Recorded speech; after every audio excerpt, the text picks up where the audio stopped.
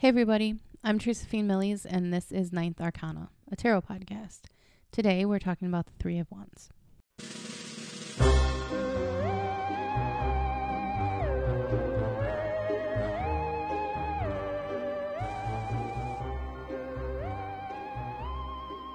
I feel especially out of practice today. Got a lot going on and I'm super stressed out. So this episode, I'm going to start with the intention that this will be good and resonating for anyone that listens to it. The wands are the suit of fire, of spark and inspiration, of magic too. Magic wands and the sticks that you put into your backyard fire, they essentially do the same thing. They act as a catalyst for the chain reaction that brings about the change. The number 3 is my number. Everything comes from 369. Look up what Nikola Tesla said about it. 3 is manifestation. It's the magic, becoming a tangible thing in the real world, in this dimension.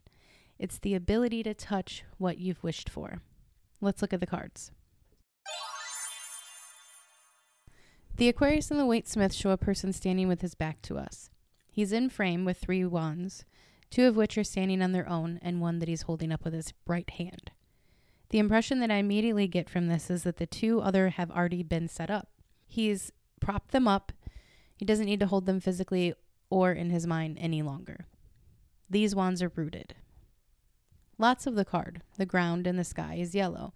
Yellow is the color of confidence. Just oozing bright sunlight and warmth. He's feeling pretty good about himself right now. His cloak is red, or red and pink. His scarf, or whatever the thing is around his shoulder, is green. Red is the power. Red is power and authority. Pink is the color of connection to the universe. The green is heart and good intention.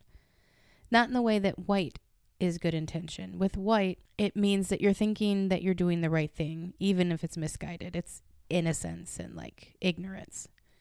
Green is about moving from the heart, doing the most loving thing. His back is to you because he doesn't need your approval. He no longer is taking opinions. He doesn't care how you feel about it because it's already in motion, and all of the decisions have already been made.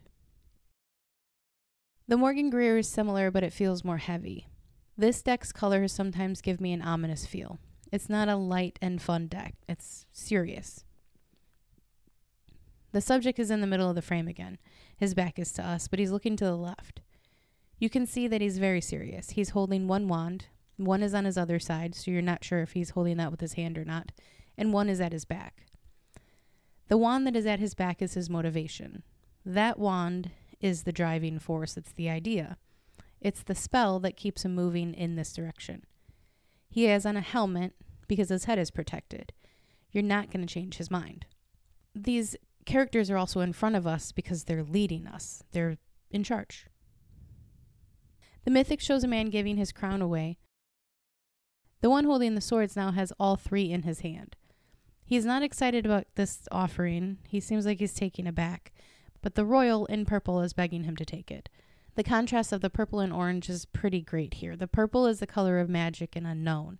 The unknown is surrendering to the confidence and the warmth. He's definitely going to take the crown, but he's not sure what he's even agreeing to. Because he depends on his courage, all that yellow and orange, he's going to just go blindly into this new responsibility. The Wild Unknown shows 3 wands in a triangle that are bound at the intersections. In the center is the rainbow.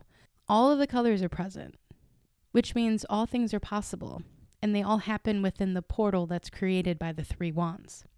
It's like a scrying bowl or a crystal ball. Not only are all things possible, but they're already in the works. The line strider has 2 stags. 1 is laying, looking to the right, and 1 is standing with its back to us. The Line Strider guidebook says that this card is a good omen for business, potential allies and partners. It's time to lay out your plans for the future.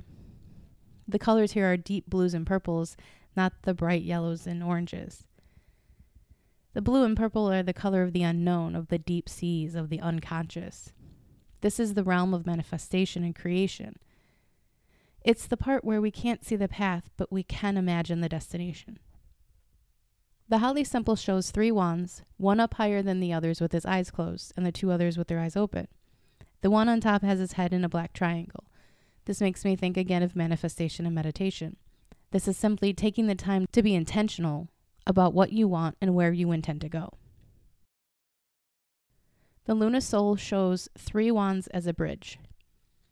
It's interesting. I immediately think of a triangle if I think about 3 parts. But the fact that the 3 can be added to the ground to make a square means that stability can be created within the wands instead of the rising energy that the triangle gives. It's the difference of acceleration and stability and rootedness. He's sitting on the bridge looking into the water, into that vast possibility, the unconscious of water, and he's sitting in his purple jacket. The vastness and the stability, they're possibilities, they're options. Being open and ready is always a good thing.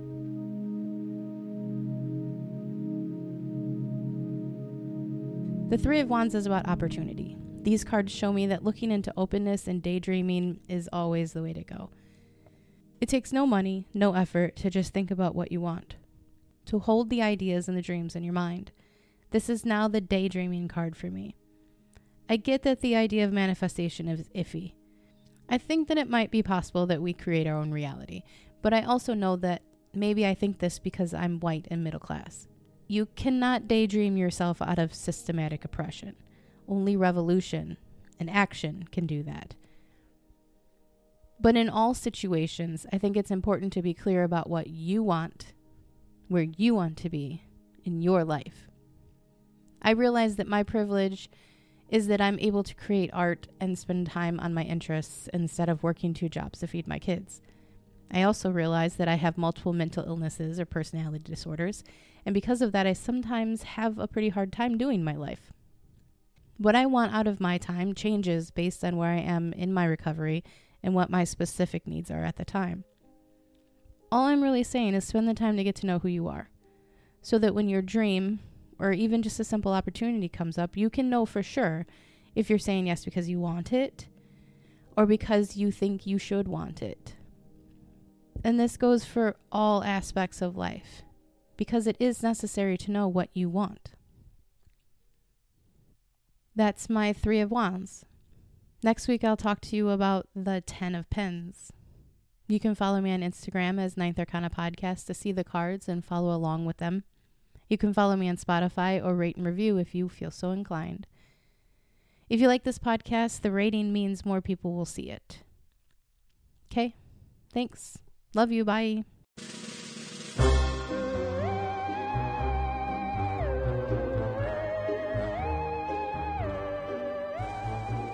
Ninth Arcana is created, written, produced, and edited by me, Teresa Fiend Millies. Thank you for listening.